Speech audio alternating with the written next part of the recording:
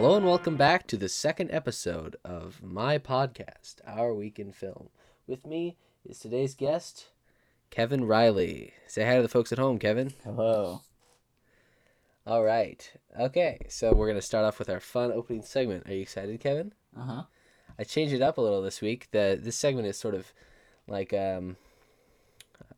fluid. It can change from day to day. Today's segment is this is not movie quote trivia. This is just I like movie this is just movie trivia. Okay, so pick a number between 1 and 100. 57. 57. Excellent choice. Okay, here's your question. In the action thriller Speed, why is Annie, Sandra Bullock's driver's license suspended? I don't know. I haven't seen the movie. Well, I'll give you a hint that the title of the movie would help you. Did she do drugs? Nope. Are you familiar with the movie Speed? The one with the bus? Yeah. Yeah. If you... I don't know. I haven't seen the movie. Okay. Why would I know that? The answer is that she was speeding. So you get zero Zach points for today's... I thought she was on speed. So, no, she was speeding. I mean, that could mean that maybe she was, on speed, but due to the fact that her license was suspended and not, going to jail, you could kind of surmise that it was somehow related to a traffic violation. Yeah. Okay. I think we should do the quotes one instead. Well, I didn't know. I just looked up movie trivia, and this is what showed up. What if it was a quote from Speed? You wouldn't know that either. So. Yeah, but still. And you've gone with the wind. Okay, here's a quote. You have to guess it. Okay.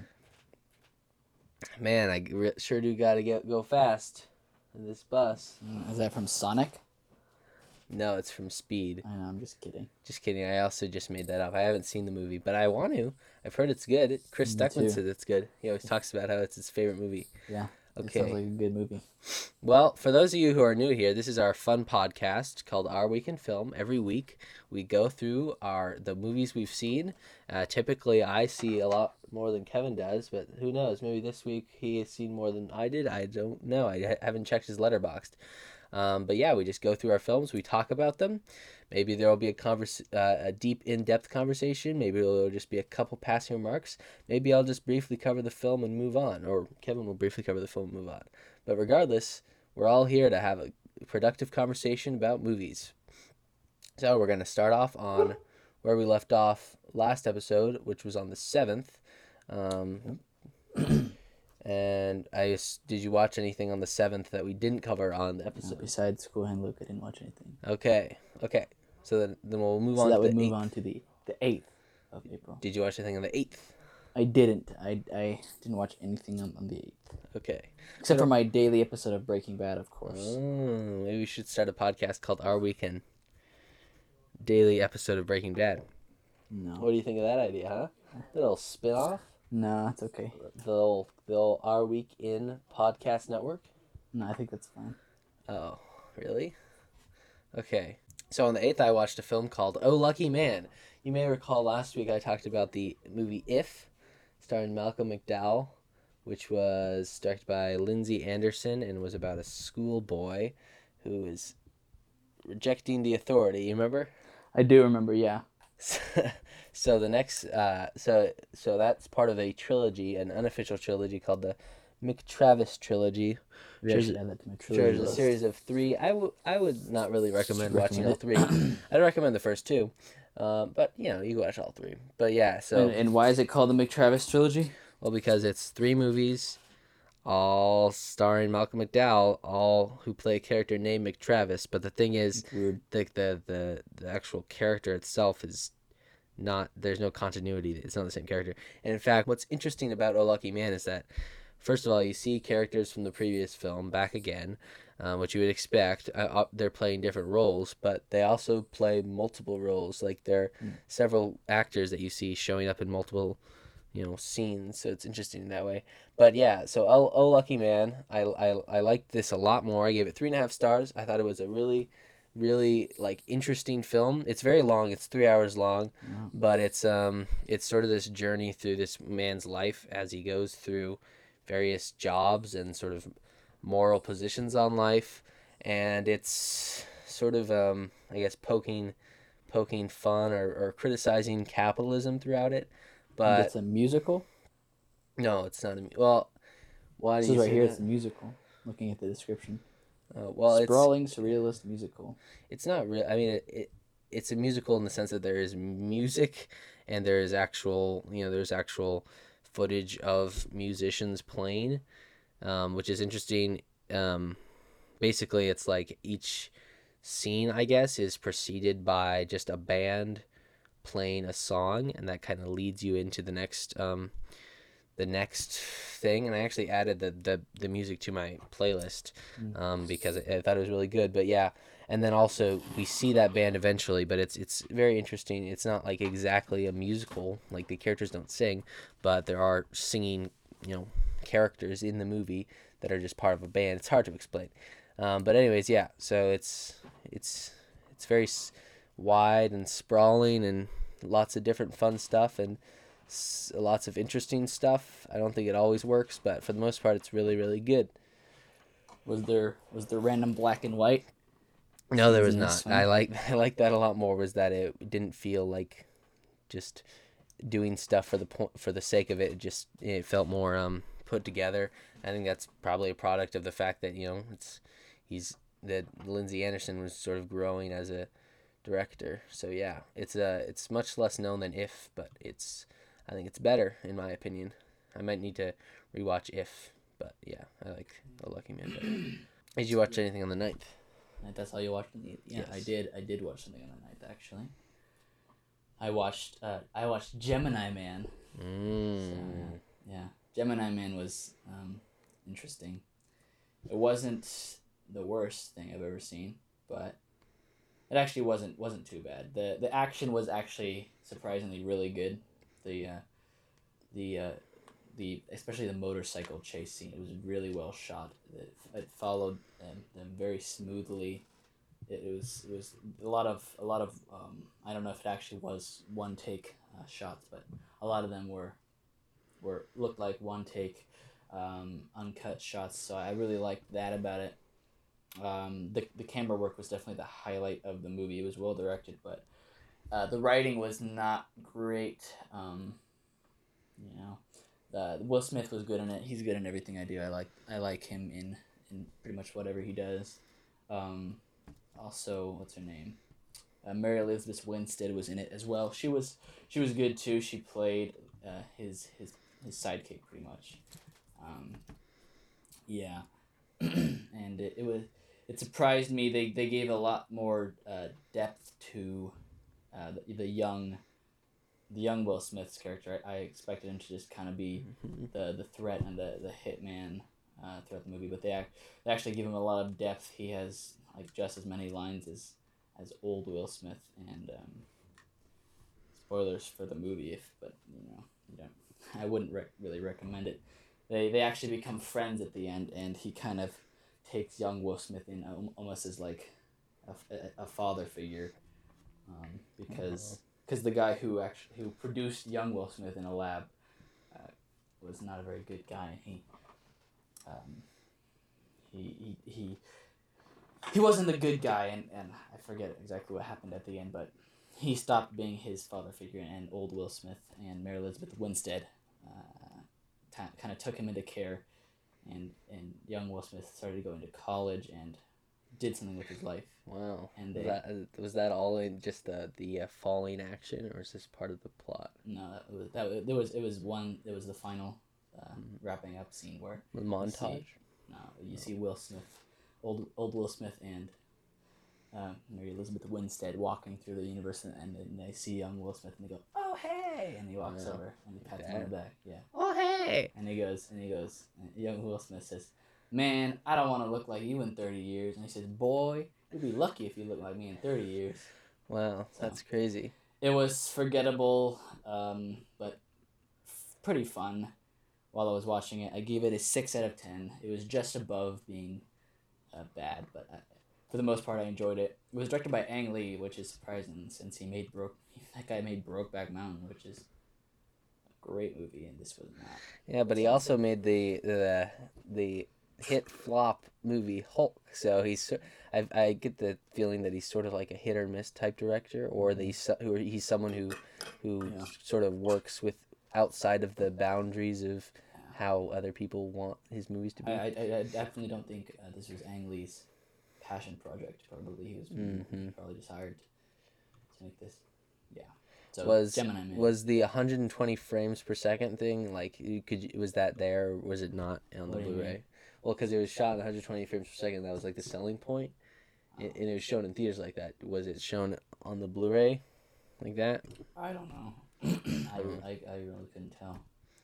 What do you mean by that? That's too bad. Well, it was shot at 120 frames per second, so it looks sort of like I didn't see it, but my friend Sam Yolmanel, he saw it in theaters with the 120 frames per second, so it sort of looks more like hyper realistic and sort of like uncanny valley type territory where it looks like unreal because it's so perfectly smooth. I don't think so. No. Maybe, I don't know. I watched it on my small TVs. I really couldn't probably tell. has to be a special It just looked like a projector. normal movie to me, and that's awesome. yeah, I watched that and one other thing, but I'll let you talk about a couple more that you watched. Yeah, how many did I watch? 6. Okay, so the first one is just a short. It's called 1500 Words. There's this channel called Omeletto. I don't know if you've seen it or heard of it, but it's this channel that makes these sort of like, they don't make them. I think they just distribute them, and they're these short films. They're all these like concept films. And this one was about a guy who had 1,500 words left to live, basically, which is, not a real thing. But it was an interesting concept, but it didn't really go anywhere, so I gave it 3 stars. But I've seen that. Yeah, you probably have. There are all these titles that are like, they're like really long titles. They're like, this a man has only 1,500 words left to live, and he decides to cope with his life. Yeah, and they title it like it's a real thing or something. Yeah, I'm familiar with that channel. So I watched a couple of those, and sometimes they're interesting, but this one was not. It was good, but it wasn't like, didn't do anything revolutionary. I just watched that because I felt like it, and then I watched the final movie in the series, which was in the Mick Travis series, which was Britannia Hospital, which I was very disappointed in because Malcolm McDowell isn't in it very much at all. He's actually the third billed person, and it just felt kind of empty without him because he was just sort of used as sort of like this one's very unpopular. A plot device. 800 people saying it. Yeah, and it has pretty low ratings comparatively. I think it's like a 3.3 or something like that. But yeah, I gave it 2.5 stars. It just didn't feel like as big or important as the other 2 films, so I gave it 2.5. And then I watched 2 Akira Kurosawa films in a row, and then I'll let you do the other one. So the first one was Stray Dog, which is about a new detective who loses his gun on his very first day, and so this leads to this whole sort of plot unfurling where the guy who found it starts robbing and murdering people. And so they go on a journey, and it's sort of like a buddy cop film. It definitely is a buddy cop film with what's his name? The guy Takashi Shimura, who's the 2 main actors for Akira Kurosawa are Toshiro Mifune and Takashi Shimura. I always like Takashi Shimura more. He's a better actor, and he's more of a relatable guy, I guess. But yeah. Both of them are really good, and I really enjoyed it a lot. So I gave it 3.5 stars. And then the other one was also really good, also starring those 2 actors, which is Scandal, about a guy who the newspapers published that he's sort of in a relationship with this girl who he's not, this famous singer, and so he goes to court and fights it, and Takashi Shimura is the lawyer, and it's really also really good. It doesn't go too deep, but it's an amazing story. It's always impeccably shot, so I liked it a lot. I gave it 3.5 stars. Okay. Okay. The only other thing I watched was a short called Donald's Lucky Day.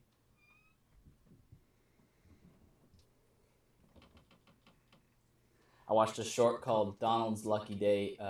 Strictly because I have a calendar, and every month is a poster of a classic Disney film. So this this is why I watched this.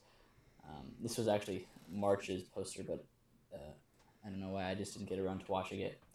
And I tried to look it up on Disney Plus, and it wasn't there, so I had to go on like a 10-minute manhunt to try to find this short somewhere online. So I found a really crappy bootlegged version that looked like it was recorded on a tape or something. Wow. It was recorded directly off of a Disney Channel. There was the Disney Channel watermark in the bottom corner. It was shown on the Disney Channel. I guess so. Wow. Yeah, it's about Donald he's a delivery man, and he's delivering a bomb from a mob boss. They give him a bomb and he transports it. It's pretty dark for Disney. Yeah, and Maybe that's why it wasn't on Disney Plus. yeah, it wasn't that great. I laughed twice. That was my review I wrote for. I don't even remember what I laughed at. It was very forgettable. I gave it a 6 out of 10, but I'm indifferent towards it. It's okay. So that's all I have to say for that. Okay, so the final two films I watched that day was Sergio Leone's, what I thought was his debut feature, The Colossus of Rhodes. Pretty middle of the road movie. It's like a period piece set in Roman Greek times, and it doesn't have anything like interesting. It's just like a action movie, I guess, and so I gave it 2.5 stars. I thought it was I thought it was his debut feature, but then I went back and I looked at it, and apparently he had a movie that was earlier than that, which somehow I missed, or either that or someone literally added it within the 2 days that I saw it. But his apparently debut feature is called The Last Days of Pompeii, which is available on YouTube, which I need to watch, which apparently he took over for the director who had some sort of complications. But anyways, it's probably not very interesting. So yeah. But I'm going to eventually go through all of the Sergio Leone films. I'll have to go back to that first one.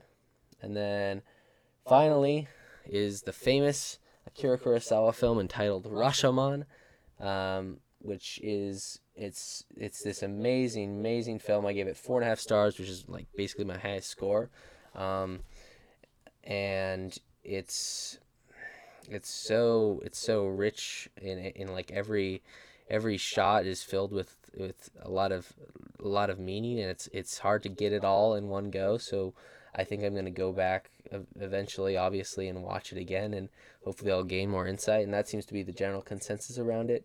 This one isn't as highly rated as I would think. It's really highly rated. It's 4.2, but I think a lot of people sort of give it around 4 or 4.5 instead of the total 5, which I can understand because it's not. I think on the surface it doesn't appear as amazing as you might think, but I think if you look deeper, it becomes better. So I gave it 4.5 stars. So it's a very simple story, but it's very well told. And that's what I watched on the 9th. So Kevin, tell me, I'm interested to know, did you watch anything on the 10th?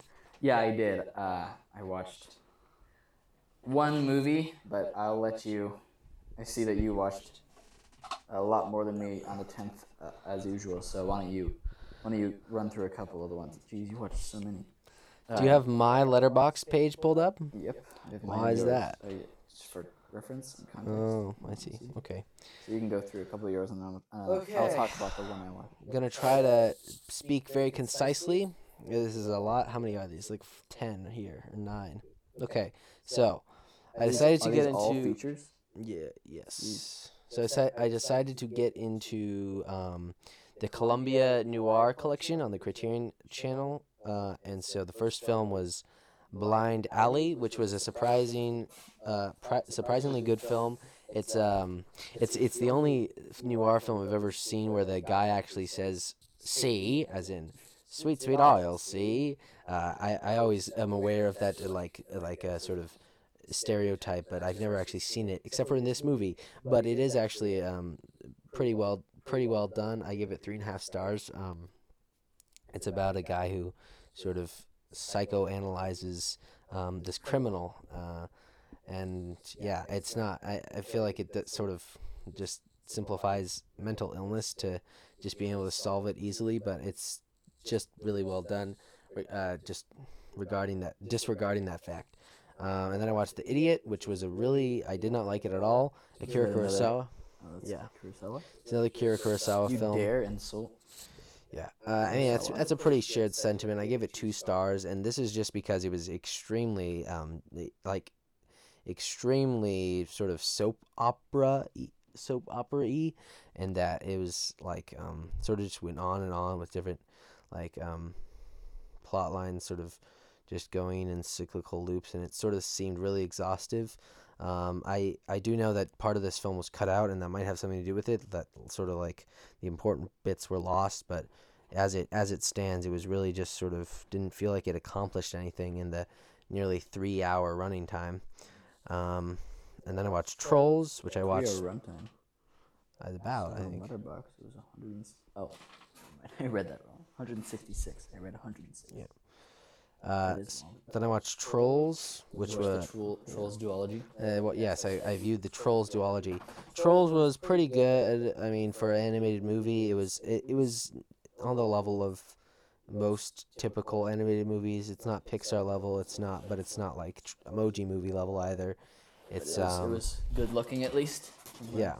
Yeah, I mean, Color schemes. nowadays most animated movies are good looking, but yeah, Trolls was okay. I mean, it had extremely predictable plots, but it was I don't even know what well it's about. made.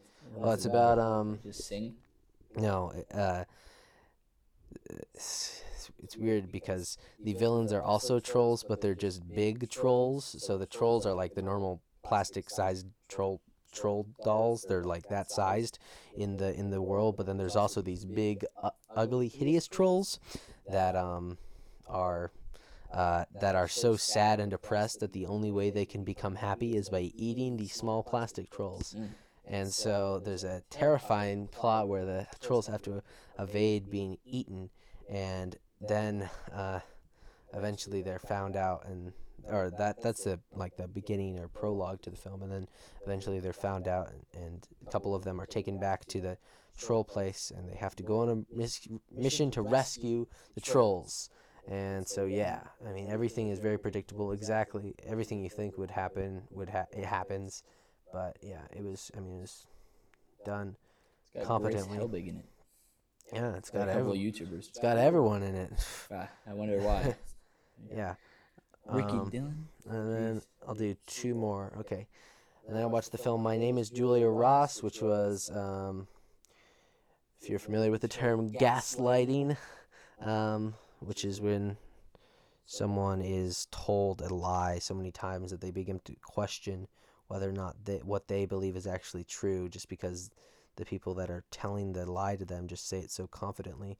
And it was coined from the movie Gaslight, and it's now used today in politics. But anyways, this film was very early on in 1945, about a woman who is captured and taken to a house and told that she is someone else. And throughout the movie, she is the people are trying to convince her that she is not who she thinks she is, and yeah, in order to do nefarious deeds with her. I guess it's sort of maybe a spoiler, but not really. Okay, final thing I'll say before you do yours is the film Ikiru. Now I've heard of it. you have. It's one of Akira Kurosawa's most famous films, and folks, believe the hype at home. Folks at home, you better believe the hype, because Ikiru is a really, I would describe it as beautiful. It's slow, and it's methodical in the way that it presents the character of not Ikiru. That's not his name. Ikiru means to live. What's the character's name? People. Kanji Watanabe. I assume other people would make that mistake too, thinking Ikiru is his name. But yeah, in presenting Kanji Watanabe as this man who has lived his whole life sad and sort of in a state of repetition and monotony. He gets cancer. It's a real very Breaking Bad type esque. story. Yeah. He does not go into drug You dealing. think Vince was inspired by Akira? Maybe, who knows? I mean, it's on the level of Breaking Bad.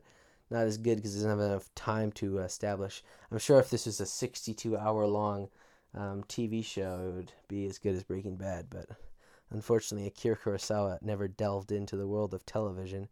But anyways, Akira was really just extremely well done, amazingly shot. It's the 24th highest rated film on Letterboxd, and I didn't cry, but I got very teary eyed, especially the famous shot on the poster is him swinging on the swing, which is a really amazing scene near the end.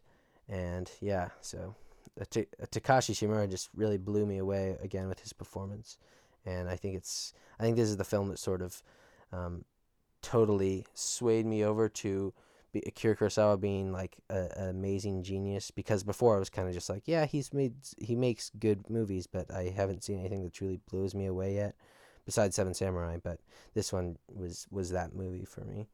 So yeah, that's Akira.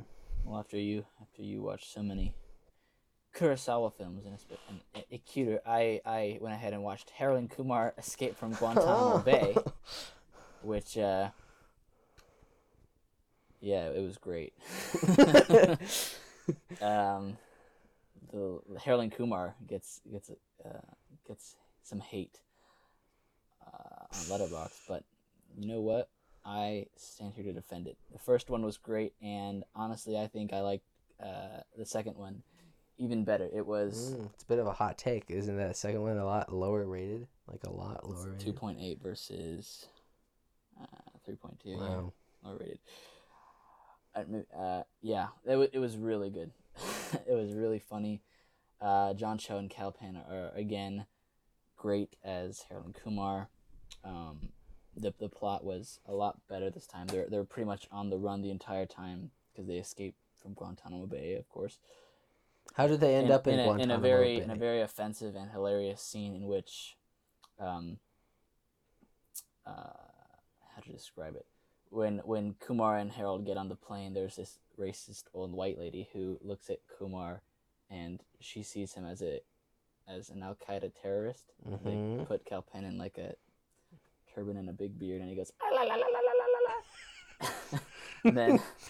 and then Kumar goes into the bathroom to smoke weed on a plane. Wow. He brings like a secret bong.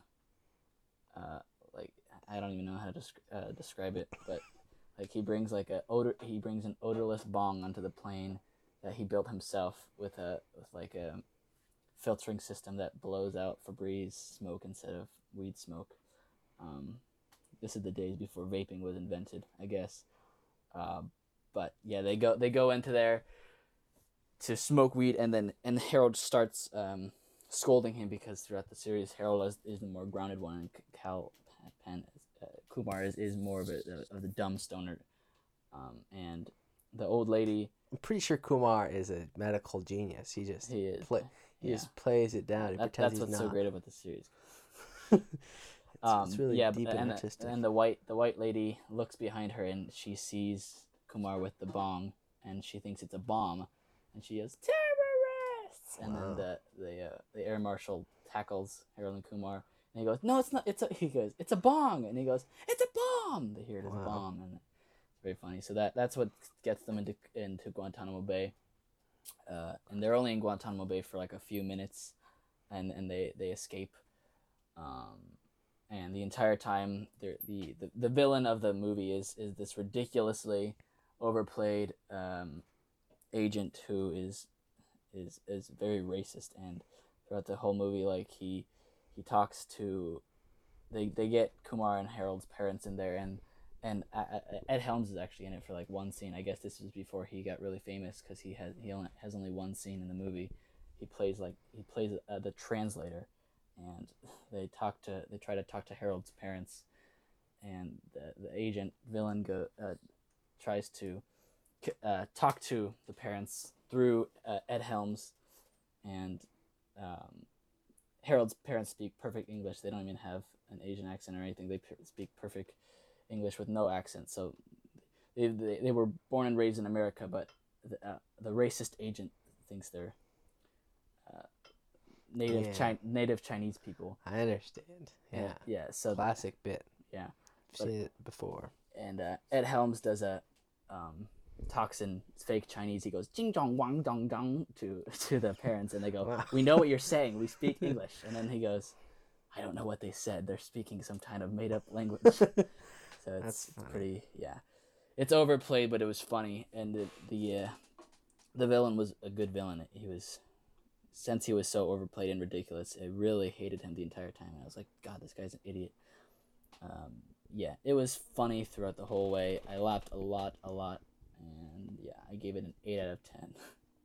I love Harold and Kumar, so. Good for you. Yeah.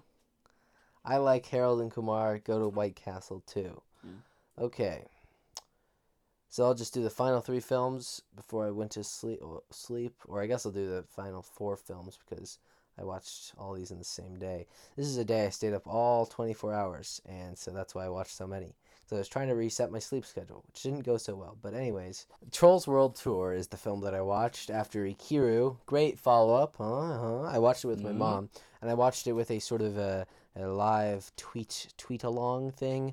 The only reason I watched both these films is because the McElroy brothers, who I greatly respect and admire, were in this film.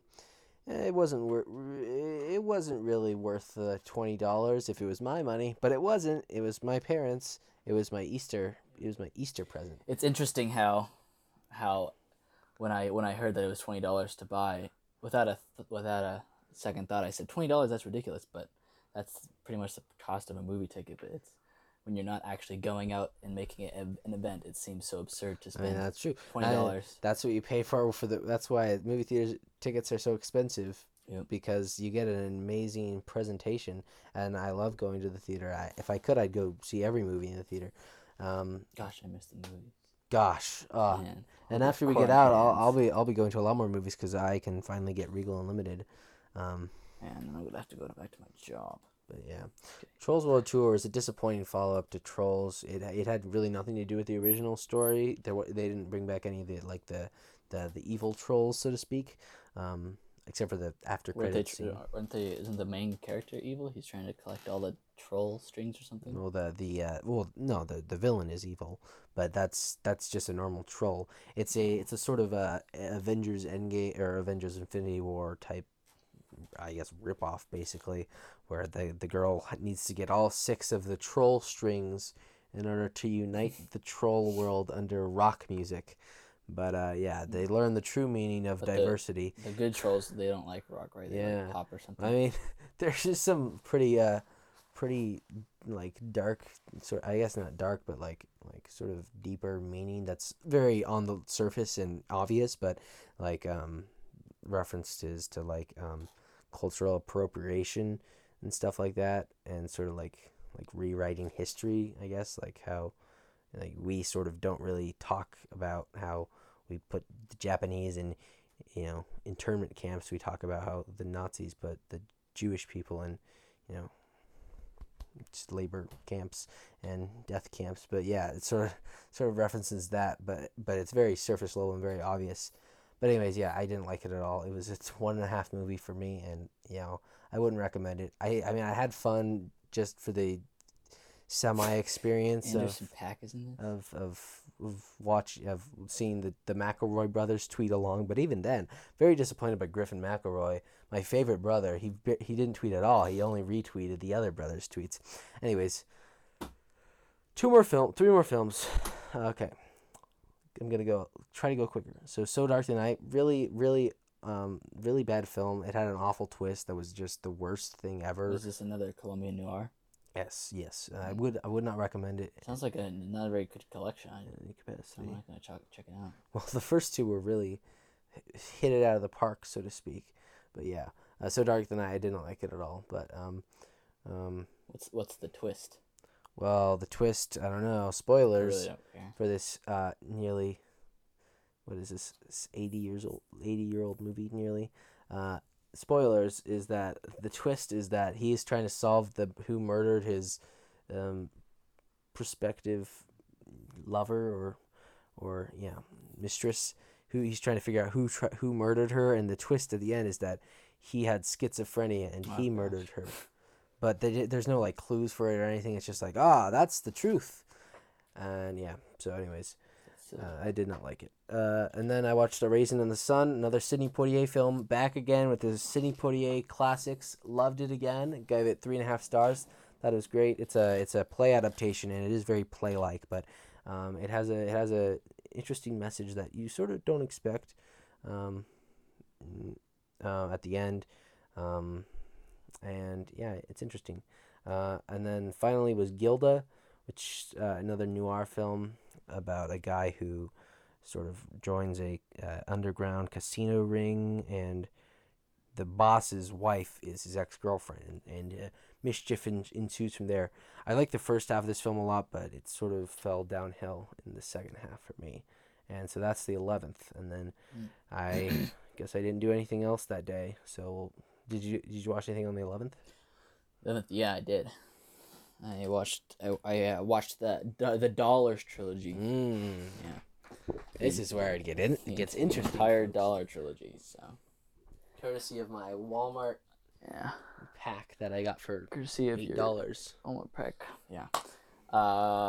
Containing a fistful of dollars for a few dollars more, and The Good, the Bad, and the Ugly, which I technically watched on the 12th, but I started it on the 11th, and I didn't finish it until like 2 in the morning. But yeah, so I watched A Fistful of Dollars, which is the first movie in the trilogy. It was pretty good. This is what I pretty much picture what I think of a more boring Western. This is I don't know. It was good, but I wasn't in love with it. It took a little while to pick up. There was some good scenes, but for the most part, it wasn't anywhere near the level of The Good, the Bad, and the Ugly. But it was good. I don't have much to say on it. You haven't seen either of them except for Good, the Bad, and the Ugly, right? Yeah. It was definitely cool as a trilogy to watch it. I'm trying to go through a bunch of trilogies and watch them each all in one day, because watching a trilogy all in one day is an interesting experience. It makes the viewing much better. It was cool seeing Clint Eastwood in all three of them. And it is definitely cool of how it can be seen as an actual cohesive story. In The Good and the Bad and the Ugly, it shows how he gets his poncho, and then for a few dollars more and a fistful of dollars, he wears that same exact poncho that he gets in The Good, the Bad, and the Ugly. So there's definitely a lot of cool connections between the movies. So yeah, A Fistful of Dollars was pretty good. I just gave it a 7 out of 10. For a few dollars more was a lot better. I liked it a lot better, but because it was about bounty hunting, which I always think is a cool, interesting concept. And there was 2 bounty hunters. Clint Eastwood was one of them, and then he has to team up with the other rival bounty hunter because they're both trying to go after El Indio, who's a big tough villain. So they have to team up and take him down. It was a good movie. They have a gun duel where they just shoot each other's hats for like 5 minutes. Wow, they shoot it and then they pick it up. Yeah, and they put it back on. Clint Eastwood shoots the guy's hat and he goes, he starts to walk towards it, and then right when he about to pick it up, Clint Eastwood shoots the hat again, and he just keeps going.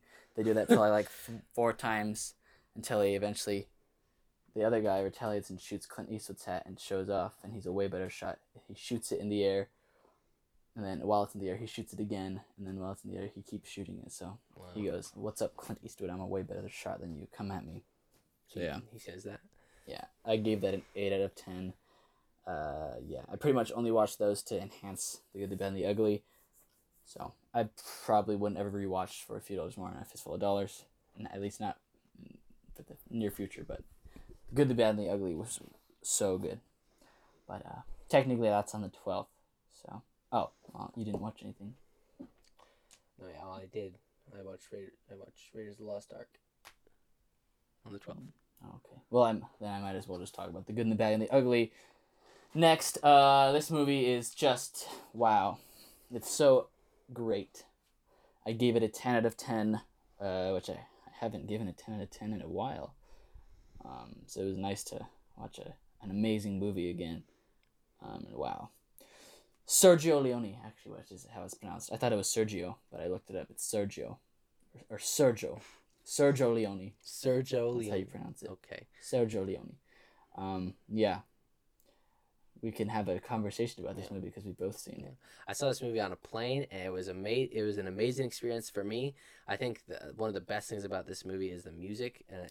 The score for all three of the Dollars trilogy movies is just phenomenal. I think that it's the same composer for Ennio Morricone. Yeah. And the classic always gets mentioned, but my favorite is the Ecstasy of Gold, which is near the end, which is dun dun. Wait, no, that's wrong. Wait, no. What's Ecstasy of Gold? It's I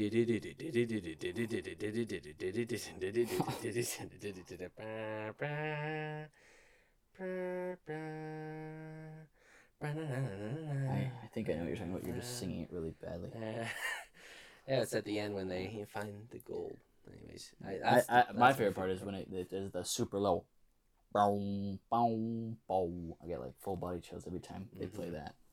And it works perfectly with the movie. And I think I listen to that song all the time, and it never lives up to the actual watching the movie, which is the case with a lot of movie soundtracks. The score combined with the movie. I'll listen to it and I'll be like, that's awesome, and then I'll add it to my playlist and I'll be like, that's pretty good because it doesn't have the visual side component to it. But yeah, and Clint Eastwood is just an amazing actor in this movie. I think every shot of him is seems like it's like iconic. Is his classic sort of face. With the cigar. Every shot, with the cigar. He just has such a presence to him. Just a natural aura of power and being the coolness, commanding the room when he's on screen. Yeah, and what's his name? Eli Wallach. Tuco is an amazing villain. He was great the entire time. As I said in my YouTube review, the entire time I despise this guy. He's like the most despicable person ever. All the stuff he puts Clint Eastwood through the whole movie, making him walk for hours and hours in the desert with no water or anything. When you just see his completely burnt, cracked up face.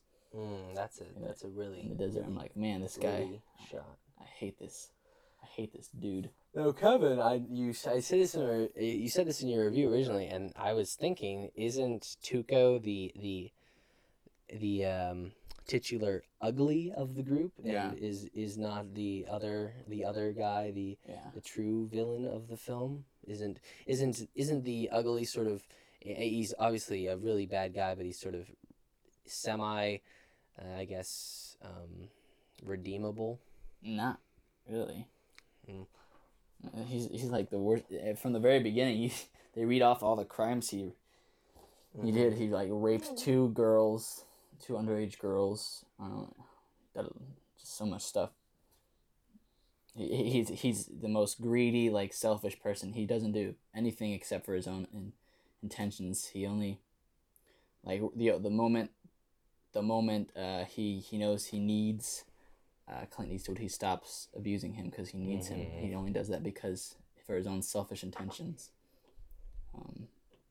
The only thing is, I wish the Angel Eyes, I guess, as the bad, he didn't have as much.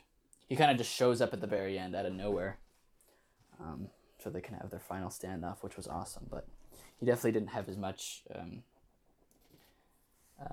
presence in the movie as Tuco. It was mainly just about Clint Eastwood and Tuco the entire time, and occasionally Angel Eyes would pop in and out of the story. That's true. It's true. Okay. El buono, el bruto, el cattivo. What's that? The good, the bad, and the Italian title. Okay. Ever seen an Italian film? You ever seen an Italian western? They're awful. Okay. That's from The Good, the Bad, and the Ugly. Oh, sorry. Yes, the Once Upon a Time in Hollywood. Okay. The 12th, I watched 2 films of varying levels of excellence. The first one was Raiders of the Lost Ark. The second one was Indiana Jones and the Temple of Doom. Raiders of the Lost Ark is a film I've seen one time before. I think I've seen it. Yeah, once or twice all the way through, but I have no memory of it. Only the most iconic scenes, but I couldn't tell you what happens in the movie. And the same thing for me. I watched it last year for the first time. A lot of these films, I think, my dad sort of deemed to be sort of too inappropriate at a super young age, and then he just sort of forgot that he never showed them to me and you, I think. So I never actually saw it. I know we had a movie night one time, a long time ago. I'm pretty sure you were there. We were gonna watch it outside on the TV. I think we did, but we didn't. I don't think so, because the TV wasn't either that or I went upstairs. I don't know. But anyways, that was before I was enlightened with the magic of cinema, and I only watched Marvel movies and Disney films. Okay, and even then, I always said I watched Disney films. I hadn't watched like barely any, but that's besides the point. Raiders of the Lost Ark is truly an amazing action film. It's first of all, I love how the way it's shot. It's not just like it's not boring. Every shot is interesting, and besides that, Harrison Ford obviously is an amazing actor, and he has an amazing presence as Indiana Jones. He's just he's very, I guess, masculine and very strong and powerful, and also very, I guess, charming at the same time. And so yeah, I love it. I love this movie a lot. I didn't completely forget. I remembered some plot points, but I forgot a lot about the movie because I wasn't sort of giving it my full attention last year, I guess. But this time around, I really sort of grasped with it, and I enjoyed it a lot. And then I watched Indiana Jones: The Temple of Doom, which is the second film, which is very poorly rated, I would say, in comparison to the first one. But apparently, it's a prequel, which I didn't know, which wasn't stated, but I saw somewhere it was a prequel. Yeah, it never it never addresses Raiders of the Lost Ark. It sort of just jumps straight into the action. We don't even get to see him back as a professor, which, yeah, it sort of just felt like it sort of lost the Indiana Jonesy feel that Raiders of the Lost Ark had, and that later on The Last Crusade had. It just sort of feels like I guess like the lost film that sort of doesn't really fit within the rest of them. Even with the last King of Crystal Skull, that at least fits more in terms of the story, not necessarily within what Indiana Jones like means as a character, but within the story. But yeah, Indiana Jones: Temple of Doom, I give it 3 stars. I didn't think it was bad. It was terrible, but I also didn't think it had the best action. There were a lot of green screen shots that sort of threw me off, and lots of sort of mediocre action. It was sort of hit or miss. Sometimes it was amazing. Sometimes it wasn't as good. I also on the 12th I watched Big Fish. Big Fish was really good. I liked it a lot. It's Tim Burton's film. It's very. I couldn't imagine anyone directing this besides Tim Burton. His style pretty much just goes hand in hand with this entire the concept of this movie. It was great. Have you seen it? I have not, but I mean, Do I you don't even even know what know. it's about? Not really. I haven't. I never watched it before this. Is it animated? No, it's live action. Stars Ewan McGregor. It's interesting because Ewan McGregor is the star, but he plays the main character's younger self. The main character pretty much recounts his life stories. So it takes place in the present day, with older Ewan McGregor telling his stories, but the majority of the movie is the stories. So Ewan McGregor plays his younger self. It's basically just about he's a dying man with cancer, and he's known for his stories that he tells, and he's pretty much estranged with his son because he pissed off his son so much because he never felt like he connected. They never felt like they connected with each other because his dad always just told these larger than life stories, and the son just wanted to connect with his real dad. He didn't want to connect with his stories. He wanted to connect with his dad. So while they go to visit his dad pretty much on his deathbed, he recounts more of his stories, especially to his wife, the son's wife. So he tells a lot of his stories to her, and they start to get closer to each other. Yeah, it's a weird movie. It's hard to explain. I can see that. But yeah, it was really good. The stylistic. Gosh, I need to. Does it have the crazy Organize my Tim thoughts. Burton building, weird abstract, sort of German expressionism buildings? Not really. Doesn't it like the Charlie Bucket home? You know how it's all weird and slanted and. Not really. I mean, Okay. no, not really. Gosh. We'll cut all this out. Yes. Yeah, I really liked. A thing I like a lot about movies like this is where it's kind of it wraps up one guy's life into an entire movie pretty much. There's a lot of like little side characters that you meet along the way, like Steve Buscemi's character. He was great in this. Sort of like The Notebook. Yeah, I mean I haven't seen it, but It's The Notebook's all about how about how this old guy is telling his wife the story of his life because she has dementia. yeah. So there's a lot of characters you meet along the way that all come back towards the end or have their own scene they're like a second scene where they are addressed again and they have more.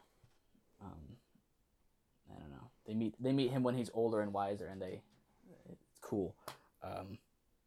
Yeah, it's confusing too, because the stories he tells they present them as the reality that he lived, and I didn't even realize that. I just assumed that this movie takes place in a world where things like giants and witches and stuff like that are possible.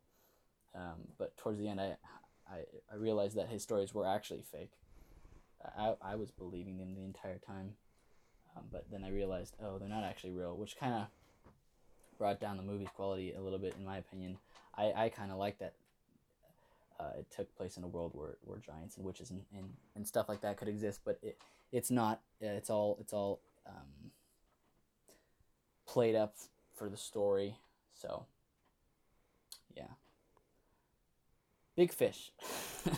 It was good. Sort of kind of sounds like The Wizard of Oz, maybe, where like these real characters are imagined as these fantastical things, and then we see them later as normal. Yeah, like I don't know. mainly one good example would be like there's the giant in the movie, and the entire time he's portrayed as a giant. He's way taller than him. He's like 15 feet in the movie, but once the end happens, you actually see him in reality for the first time, and he is tall. He the actor's actually like 7 feet tall, which I learned the actor who plays the giant passed away recently. Rest in peace. Because of his height, he actually had a disorder where that caused him to grow so big, and I think he died because of it. But yeah, that's about all I have to say for this. I had a hard time explaining this movie, but it was good. It's okay. I'd recommend it. It was a good movie.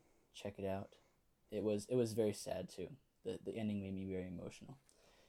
It's an uplifting movie about life. That's good. Well, whenever I watch it, you'll have a second chance to further try to better explain. Okay. So, 13th, if you would be so kind. Or did you watch anything on the 12th? I watched,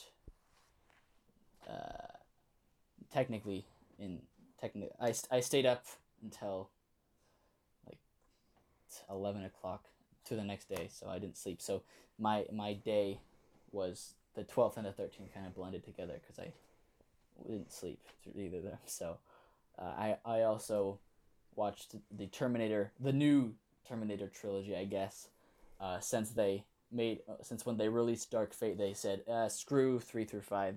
Those movies don't exist anymore. It's only 1, 2, and the new one, Dark Fate. Do they say that in the sixth one, or is that just something you have to know based on background knowledge?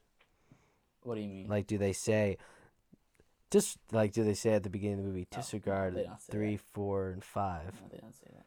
Oh, I haven't seen Salvation or Origins Machines or Genesis, and I'll watch them someday. But I've seen all of them except for Dark Fate. Yeah. So so I watched the entire new trilogy in one day, just like I watched the Dallas trilogy. It was a really good experience. I watched the Terminator for my film poster, so I went ahead and decided to just watch all three of them. And the Terminator is one of my favorite action movies of all time. It never gets old. It's such a great movie. Would you agree? I would.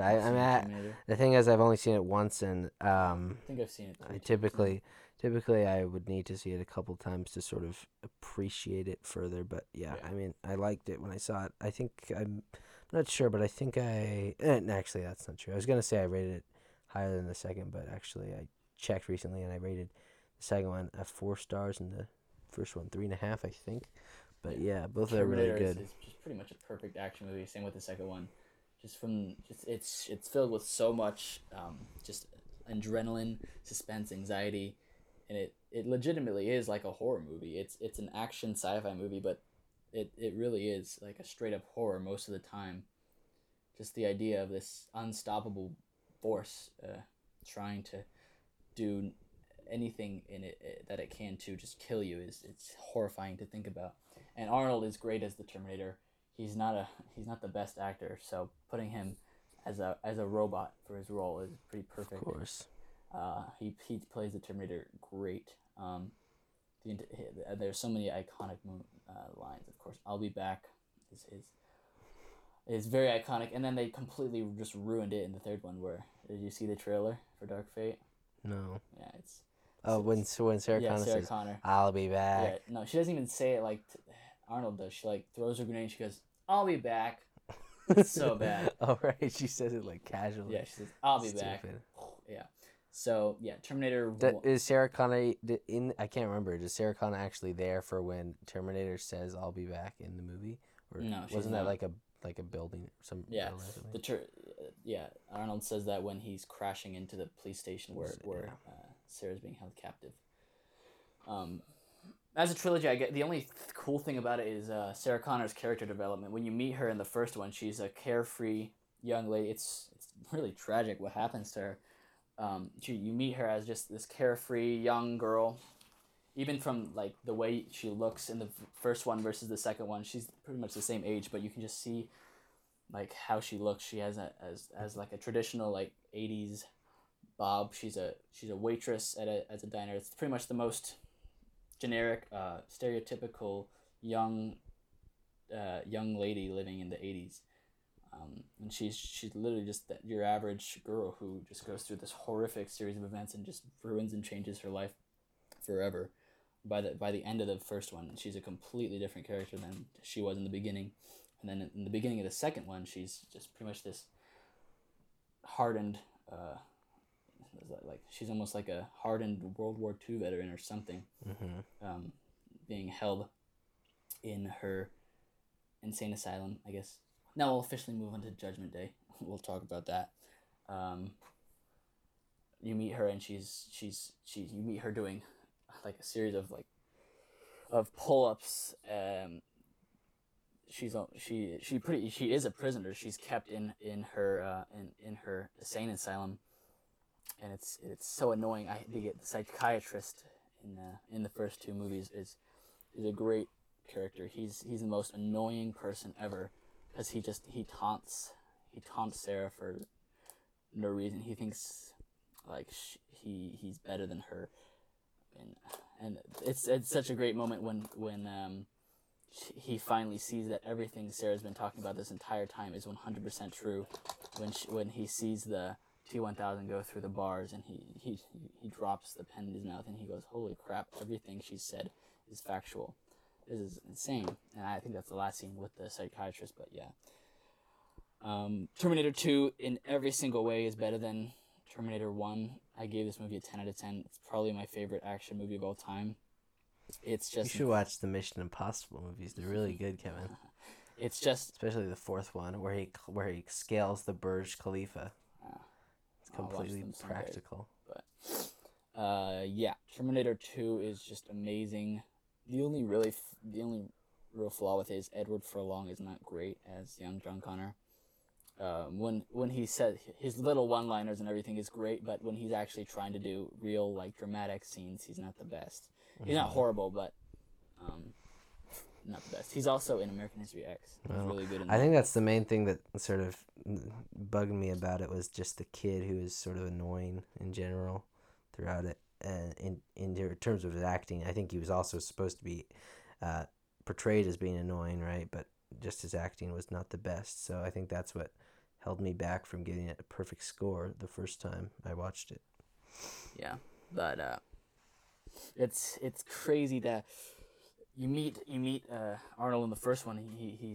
You see him as like pretty much just the most horrifying, terrifying machine ever, and then in the second one they managed to make him seem weak by just escalating the T-1000 in every single way is stronger, more superior than the original Arnold Terminator, and just one of the best scenes ever is when Arnold is excuse me, Arnold's on the phone call with John Connor's foster parents, and you hear one of my favorite lines is when he mimics John's voice and talks to his foster parents, or the T-1000 as the foster parent, and goes, why is Wolfie barking?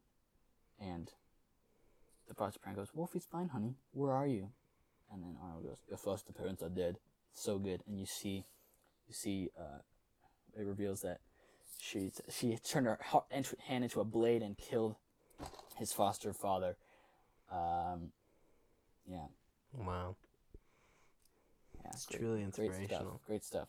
Good. I should really rewatch that sometime. Throughout the entire thing, it's pretty much a perfect duology. 1 and 2. It wraps up everything pretty much nicely. By the end of the second one, there's pretty much no threat. They destroyed the original computer chip. They destroyed Arnold's hand. They destroyed the T-1000. They destroyed the Arnold Terminator, and it wraps it up pretty much, making the future that is currently happening, the 2029 AD of the horrifying, terrifying robot future is no more, because they destroyed everything that could lead to that future. And it wraps up in a perfect way, and you go, wow, that was great. What a perfect, amazing story, duology. And then they made Terminator Dark Fate. And wow, watching Terminator 1 and 2 immediately before watching Dark Fate really shows you how just terrible this one was. I gave Terminator Dark Fate a 3 out of 10. I absolutely hated it. It was terrible. From the very first scene, just completely ruins the entire the first two movies in every way. The very first scene is a new Arnold Terminator comes out and just shoots John Connor in the face, young Edward Furlong John Connor, and kills him, which just completely ruins everything about the first two movies. It was just a huge slap in the face, especially watching it right afterwards as a cohesive trilogy. It just ruins the first two. Anyways, and Sarah Connor is in this one now as a old woman. That's not the right movie.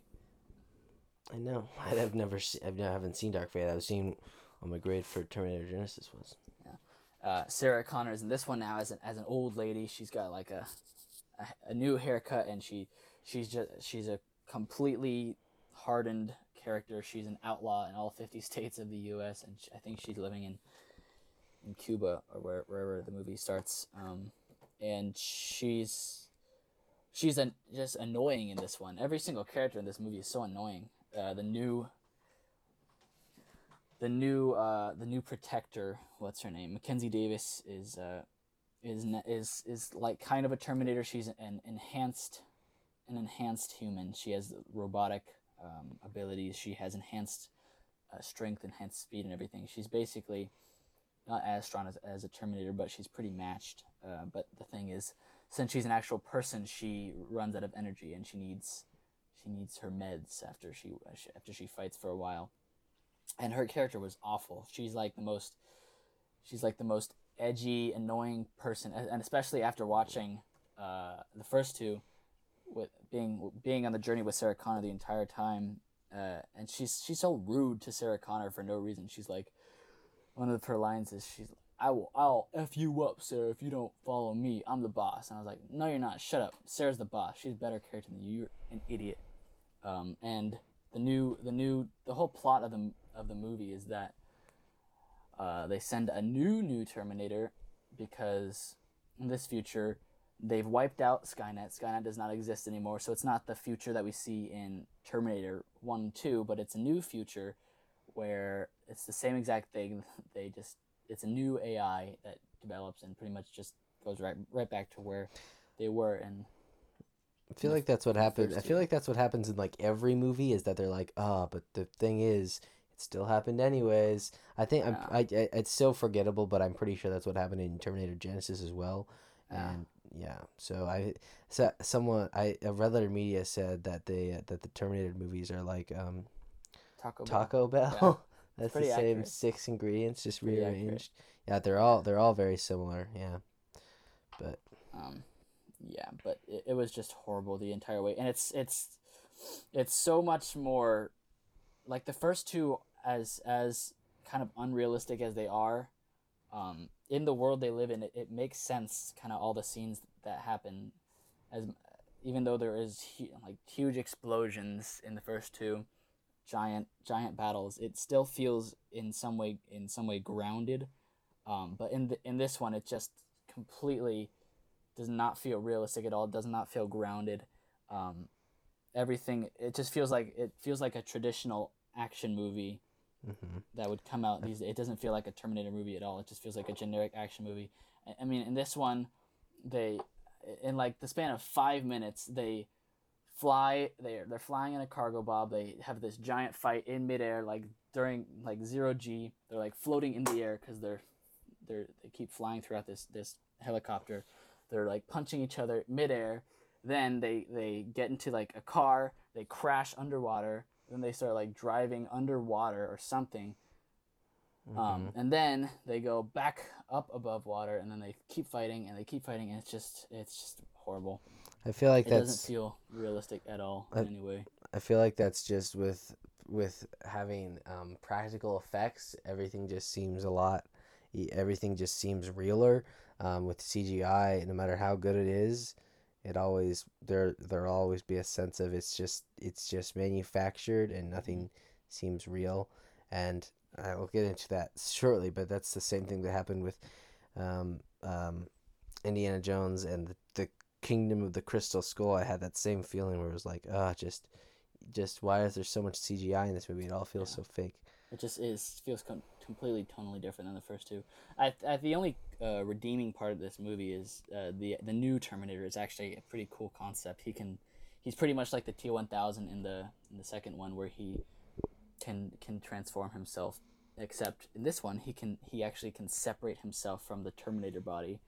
So there's the robot Terminator and the actual human form. They can separate themselves and fight separately, which is actually kind of a cool idea. That's literally like the only redeeming thing I have for this movie. Then what's the human part made out of? Is it just it's not explained. New bones? It's not explained in any way how that's possible or anything.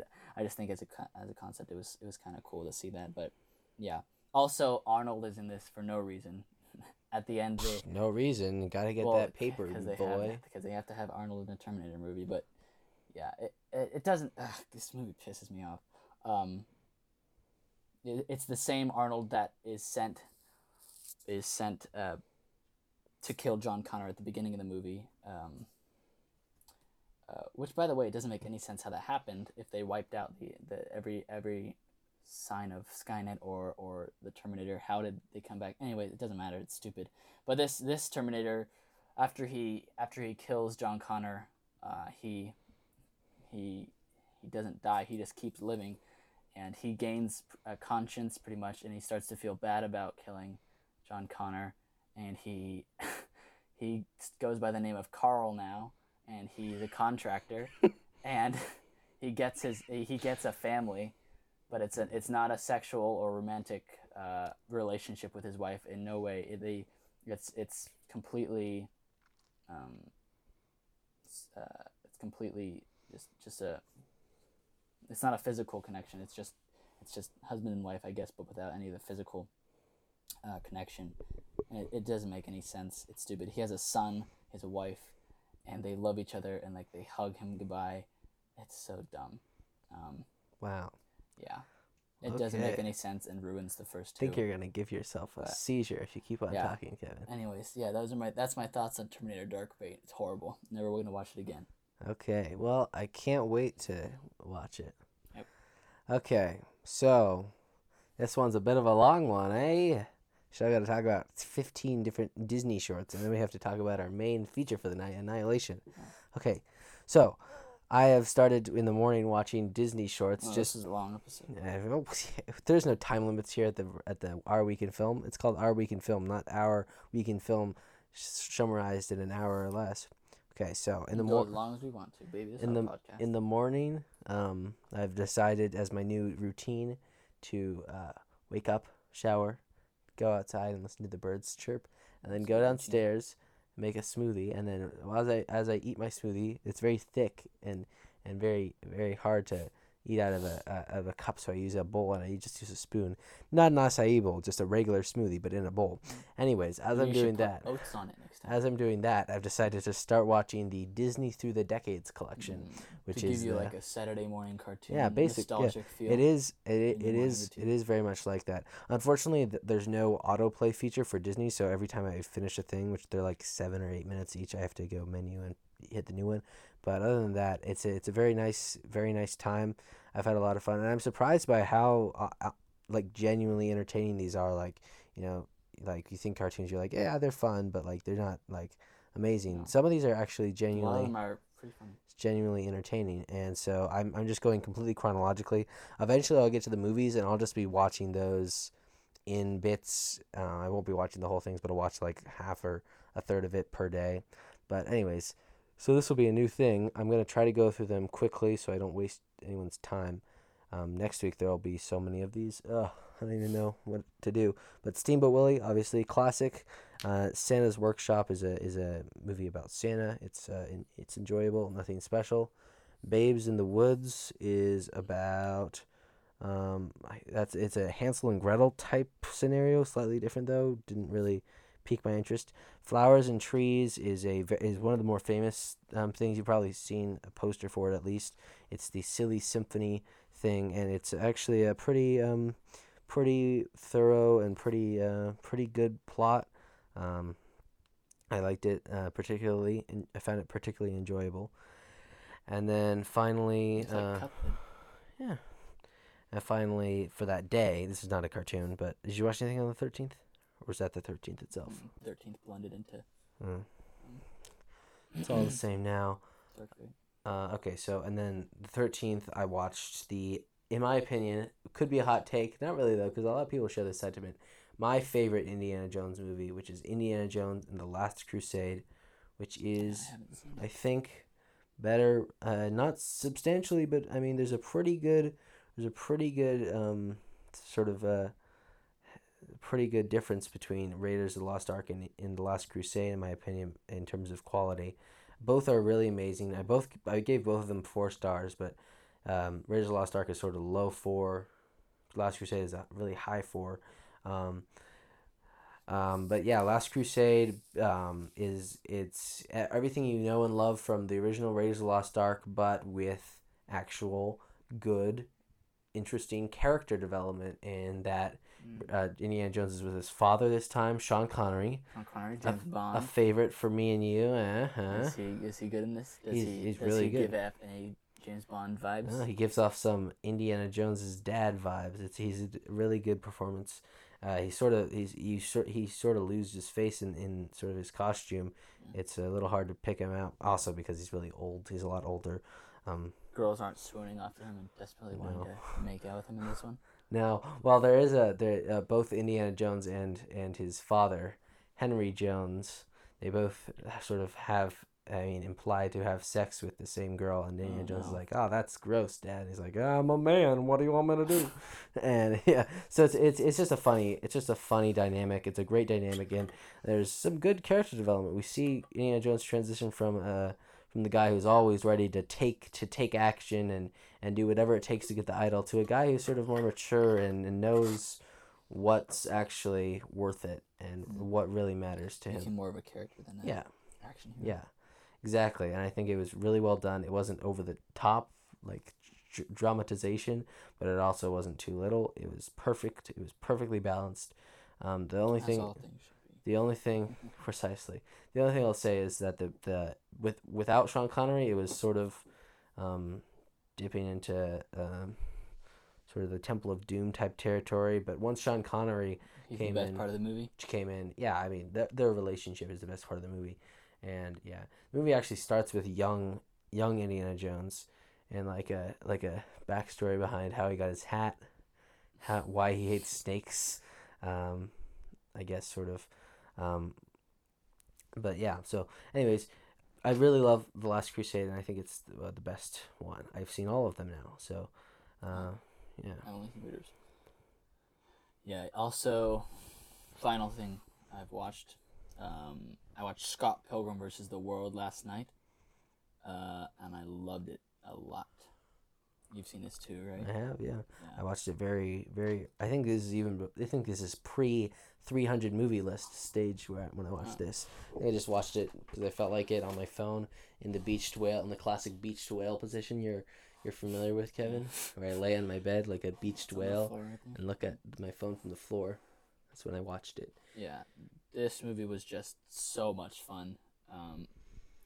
No, I don't think anyone can make this movie besides Edgar Wright. I mean, he's pretty much perfect director for this. His style goes hand in hand with this movie, and it was great. Michael Cera's great in this. Mary Elizabeth Winstead is also great. I've seen 3 movies with her this year, not intentionally, but man, maybe should be my most watched actress. Anyways, yeah, it was great. At the beginning, I didn't know anything about the movie going into it, so I was just enjoying the ride where it was taking me. And then once the plot actually started to happen with the 7 the 7 deadly X's, I was like, oh, I don't actually like that much.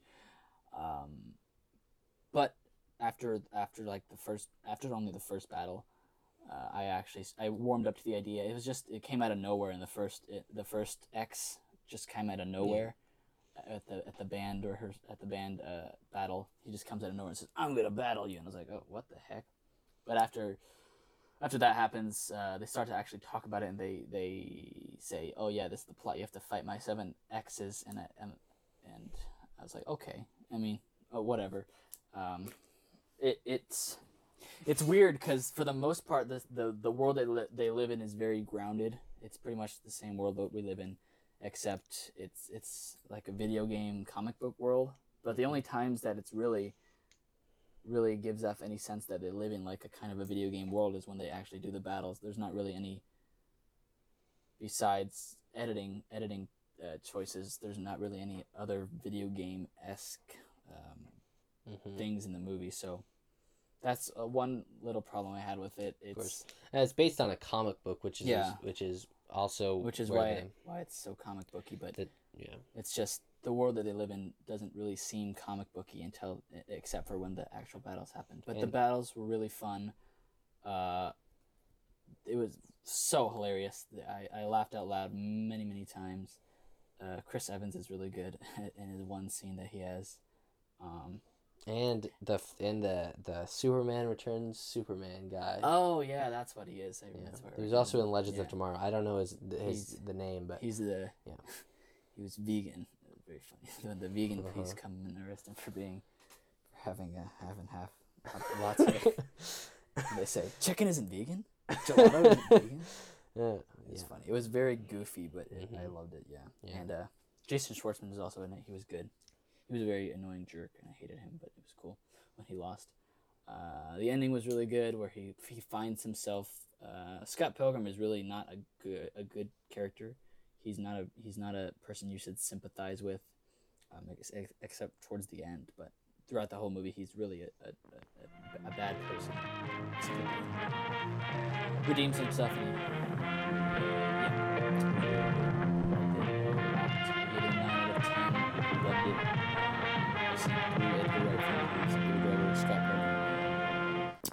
Shaun of the Dead. I think Baby Driver is definitely better than this. I like it better. That's my favorite Edgar Wright film that I've seen. I still need to watch Hot Fuzz and World's End, but yeah. I think Hot Fuzz might be my favorite of all of his, and they're all really good. I think The World's End is the worst, but even that is amazing, or not amazing. It's really good though. Yeah, so Scott Pilgrim would rank number 4 for me.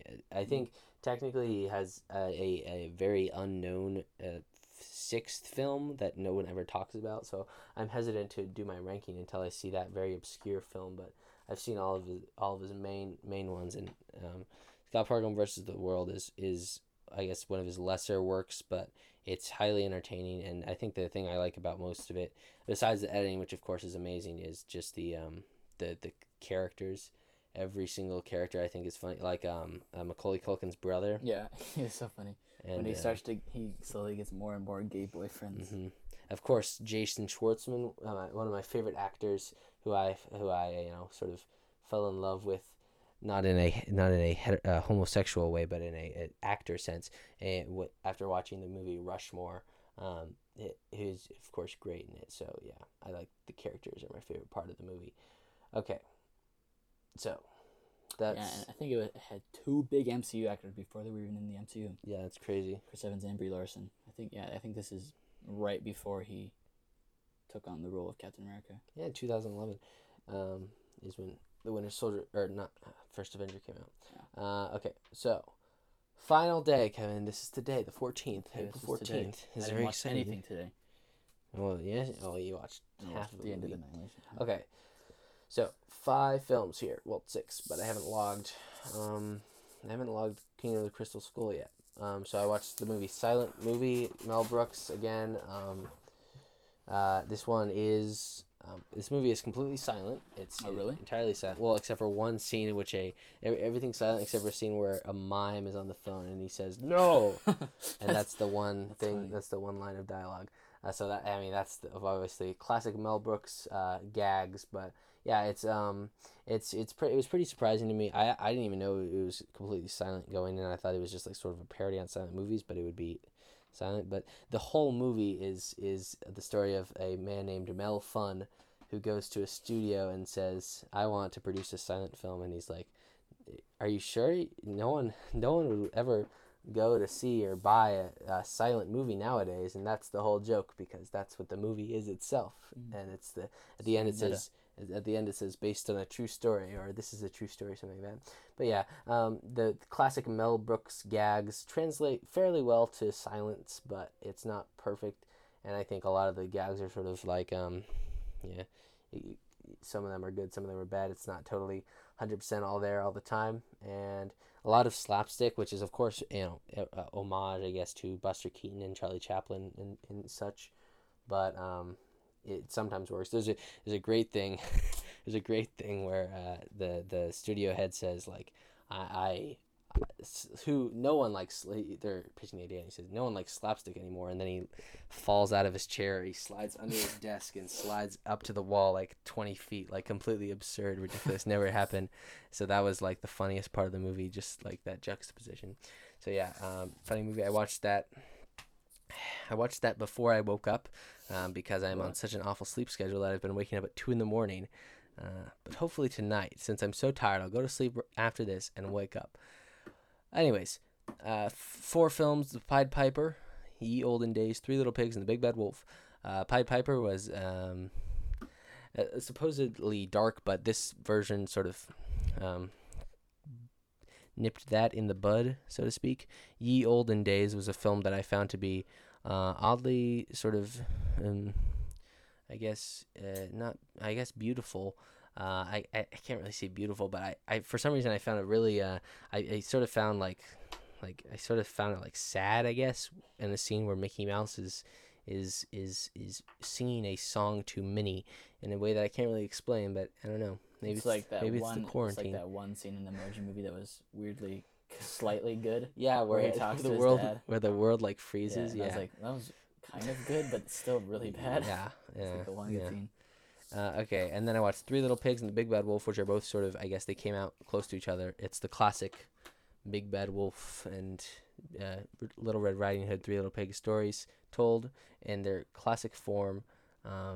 And I mean, that's where basically the whole tale is originated from, like the Grimm brothers came, and then the Disney adaptation is really what we focus on in terms of popular culture for those stories, but we never actually, I mean, most people haven't seen them like as children, I guess.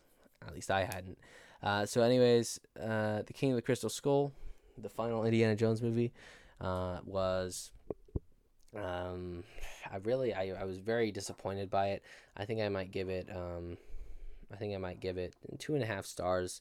It was definitely the worst of the bunch. Tons of awful CGI, just awful, abysmal stuff that remind me of heavily of the Star Wars or prequels, which makes sense because it's of course produced by and written by George Lucas, directed by Steven Spielberg. But yeah, it just sort of felt like there wasn't a lot of thought put into it, which is odd because apparently this took like 20 years of they were actually trying to make it for 20 years, not just like they were like one day, oh, I'm gonna make it, but like they were passing scripts back and forth for 20 years. But that might have something to do with it, of course. Why it was so bad, because it just went back and forth between tons of different people. They need to stop making movies after perfect trilogies end. Yeah. It's true. Toy Story is really is a perfect trilogy, and it legitimately kind of made me a little bit sad just watching it. Like why did they have to do this? It was so amazing how they ended it, and because we have a perfect trilogy. This film is just and then it's like it's not the worst thing in the world, but it has literally no reason to be there at all, and it's just like it makes you feel obliged to watch it exactly series when it just doesn't need to happen. Exactly. Okay. It's time for the recommendation. I wrote a little ditty so that we'll have a little theme song for the recommendation segment now. It goes like this. It's time. Wait, hold on. It's time for the recommendation. So sit. Wait, hold on. Okay. It's time for the recommendation. So sit down and listen to the recommendation. That's good. That's our theme song. And today's recommendation, last week's recommendation, was the film Annihilation. Yeah. Alex Garland's courtesy of sophomore Kevin Riley. film after he made Ex Machina. Also a great movie. It's true. This is... I prefer Ex Machina. Just gonna say it, okay? This is probably my favorite sci-fi ever. Ever heard of 2001: A Space Odyssey? Okay, sci-fi horror. Sure. Which is I guess a genre in itself. Sci-fi horror. Definitely my favorite of that genre. Yeah. I love this movie so much. It's so cool.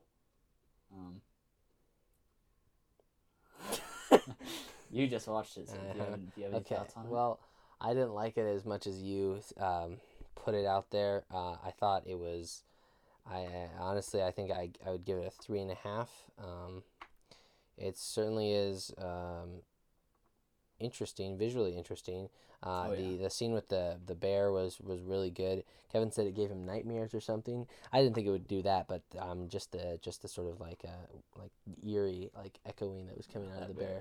The idea of just a muted who can mimic the voice perfectly. It's so the scariest part is just that it feels like the bear is not even evil. I think he's trying to convey what he's feeling, because I mean, it's a mutated bear, and imagine how much pain it's in. He just screams over and over, "Help me, it hurts." Those are his last words. Yeah. That's just horrifying really stuff. Good. I think it's I just don't feel like there's a lot of. I just don't feel like what's the point? What's the point of it all? You know? Point of it? I don't know. It was just. It's just awesome. it's just horrifying, and the visuals are amazing, and just the concepts of the alien crashing into Earth and just kind of taking over, like especially the refractions of when they mutate plants into growing into like human shaped plants. That's one of my favorite things. Just the look of the movie overall, just like some of the imagery, the plants, Oscar Isaac's guts moving, or whoever, the one where I walked in of like the flowery like corpse where you know it's like right where I walked in with, it's hard to describe, but like the flowery the corpse that his legs were sticking at, and then just kind of grew into like a branchy thing with, and his skull was on top. Yeah, I think you know. I think I know what you're talking about. I guess if I had to say something about it, is there's a lot of these interesting, really, really, like honestly, amazing like visual concepts, the visuals but are they amazing. sort of, The colors. I feel like they sort of fail to like mean a lot.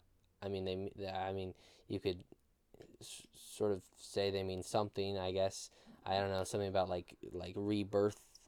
I don't think there's. I don't think It just they feels don't like have to there's really not a put too real. much meaning to this movie. It's not supposed to be some kind of deep movie. It's Yeah. I mean, it's definitely about grief and guilt, which that's the whole reason she goes on the mission in the first place, is because she feels so guilty for cheating on Oscar Isaac. That's the entire reason she goes on the mission in the first place. And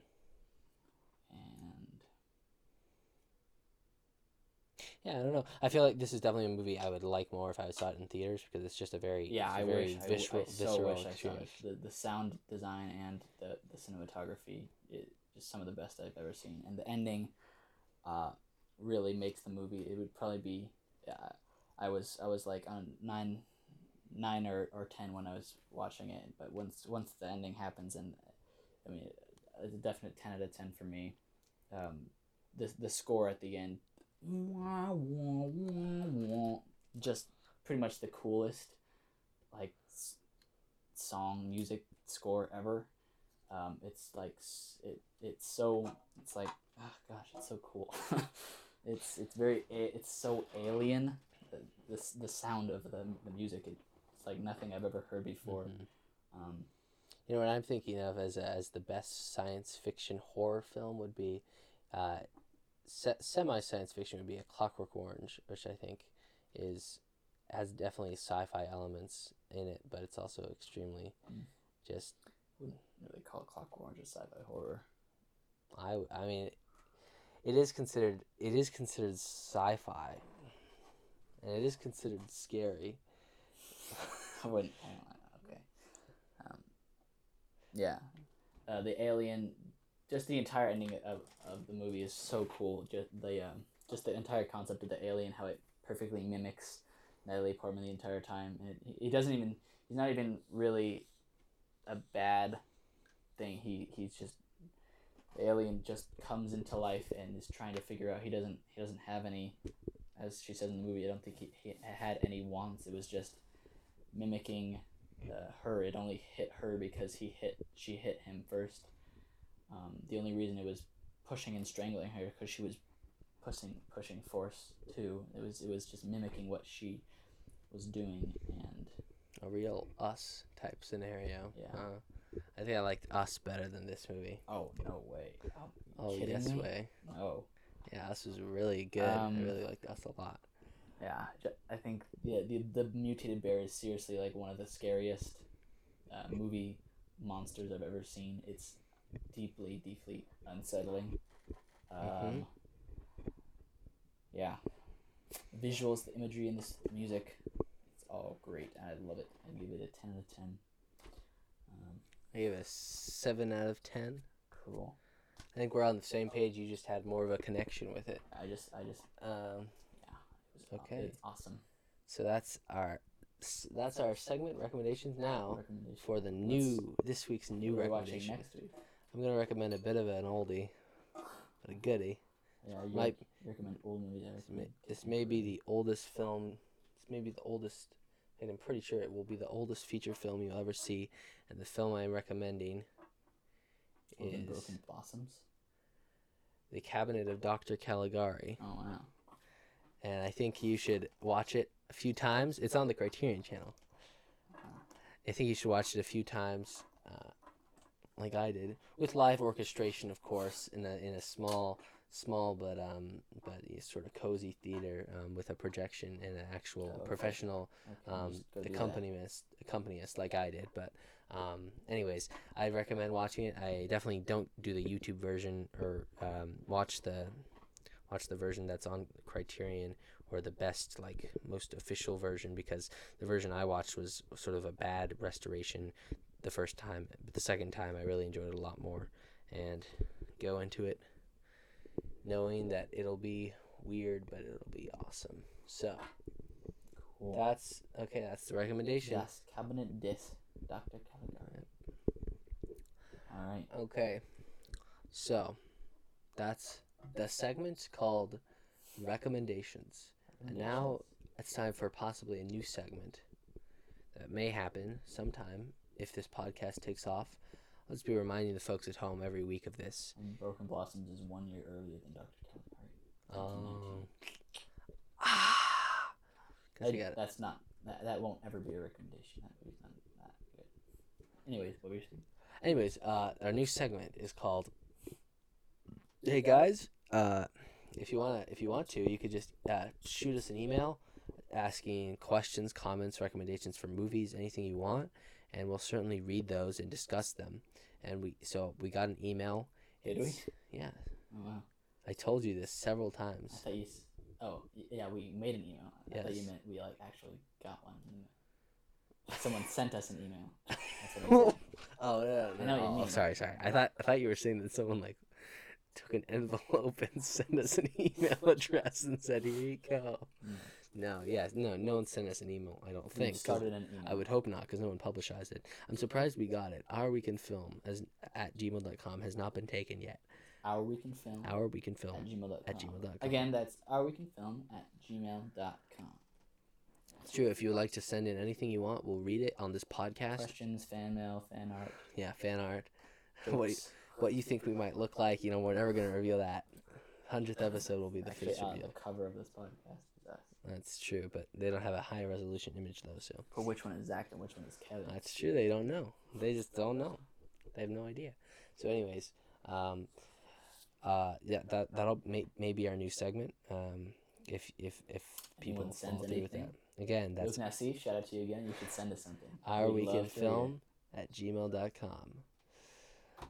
So, anything else? it. That's I don't have to say. This is a really long episode. It was. It's I the hope you longest. enjoyed it. Yeah. Probably about 15 minutes of it were cut out because of the fact that Hour and 47 minutes. a lot of stammering and stumbling, but regardless, so it'll take a long time to edit up. Anyways, I guess that's all for this episode. Remember to always watch movies, and as me and my dear friend and only brother Kevin always say, keep your friends close and your enemies closer. Goodbye. Live from New York. Oh, we end it.